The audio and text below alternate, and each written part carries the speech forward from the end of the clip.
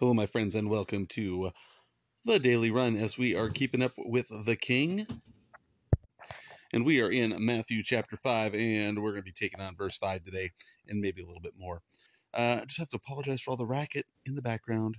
There's in my studio, outside my studio, there's kids listening to apparently strange covers to Stephen Curtis Chapman songs, and my cats who are out of control. One of them decided to try to eat my headphones today and is knocking over everything outside. So if you happen to hear crashes and booms, don't worry about me. I'm safe, locked inside my studio. Anyway, hey, we are on Blessed are the meek, for they shall inherit the earth. Matthew 5:5. And we've been talking about this as kind of like the King's Manifesto. This is, as Jesus is coming as the Messiah, and Matthew is, of course, presenting Jesus as the King of the Jews.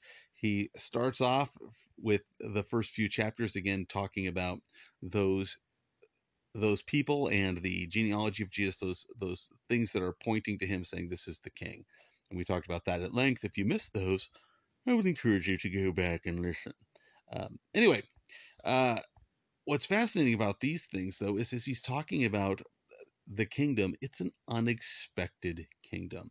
And this is something we'll be talking about, I think, a lot as we go through the book of Matthew, especially like when we get to some of his parables. I think that some of them, there's maybe a way to look at them that perhaps you've never heard before, um, not because it's wrong, but because it's not the expected.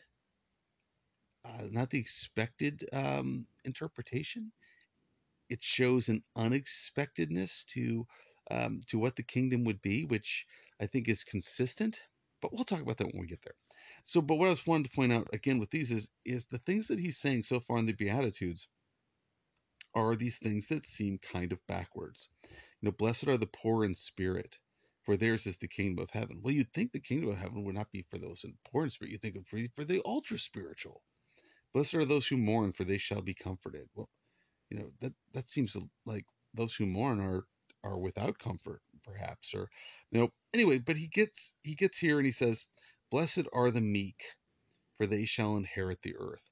Now the word meekness, a lot of times I think in our modern culture, we don't refer to a lot of things or people as meek. um, we definitely use the word weak. And a lot of times I think there's a misunderstanding between meekness and weakness. And in fact, I think that from my understanding of the ancient Greek, is that it was exactly the same in their time, that there was a misunderstanding between the idea of what meekness was and weakness, that meekness was viewed as weakness. And this is still the case today, that the world says to be strong is one thing, to be powerful is one thing. We see that Jesus, when he says, if anyone wants to be great, let him be the servant of all. Well, if you make yourself a servant, that's different than someone forcing you to be, to enslaving you. And so, if someone forces you to serve them, well, that might be that might be a result of your weakness. But you choosing to serve someone is meekness. And we're going to see a little later on, he's going to talk about some of this as we get um, down into, I don't know, verses. We'll just say later on in the chapter.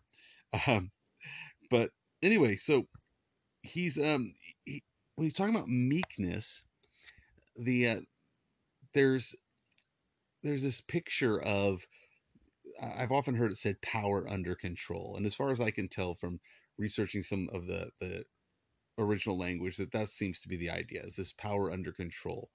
And it's like the idea of a stallion, a strong horse, but a horse that has been trained to do particular things, and that horse will do those things. That even though the horse is strong and powerful and could run free and have, as a person who has worked with stallions, in fact, I am sitting in what used to be a stallion's stall. Um, that's what my studio now is. A stallion. It was once a stallion stall.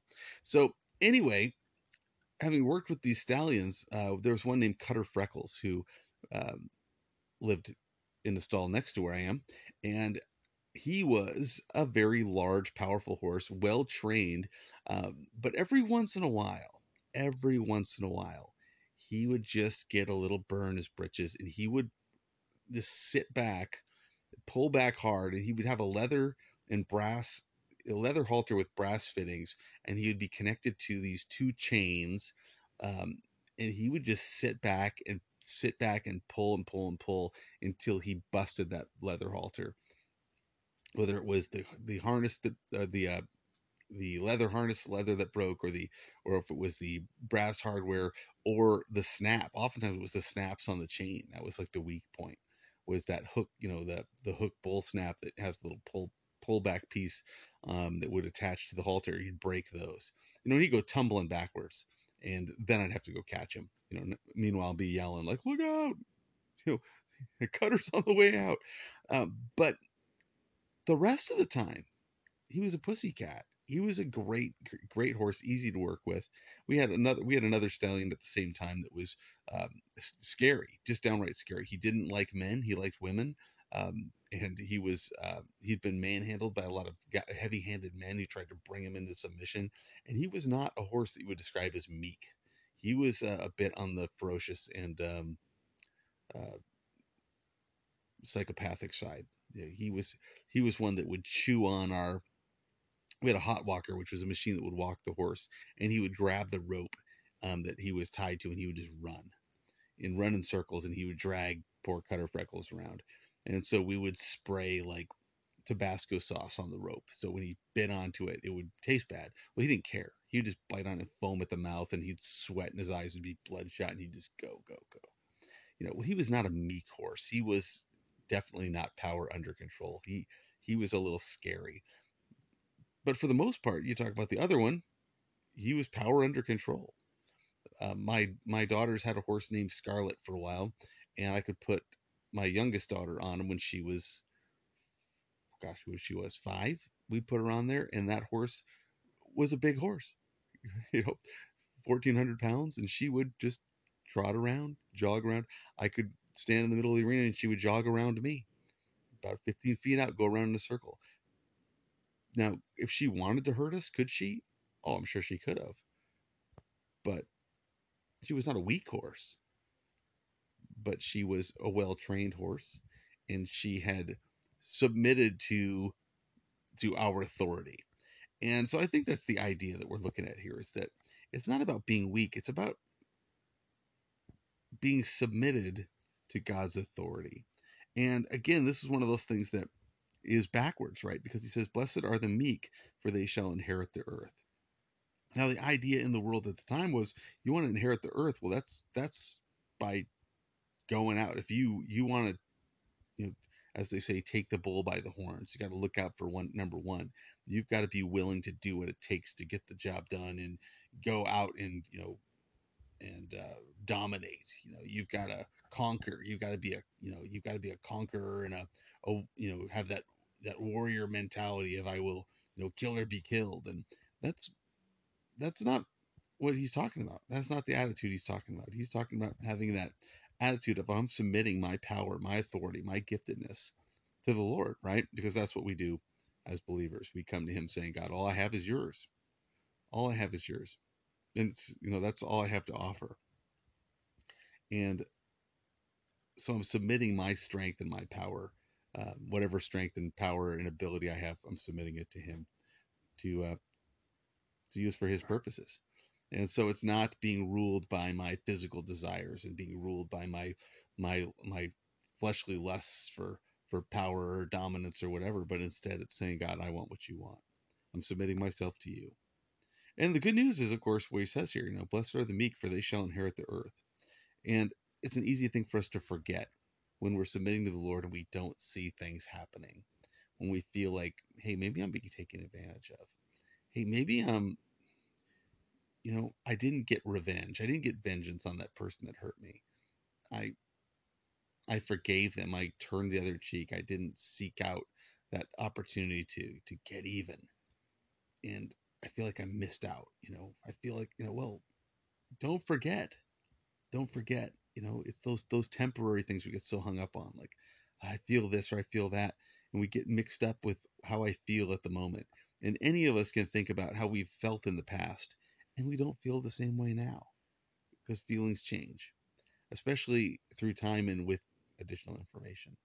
And so when we think about, wait a minute, what's this really about? What's this life really about? Do I have an eternal perspective? Am I looking toward eternity, or am I thinking about my situation and where I am now?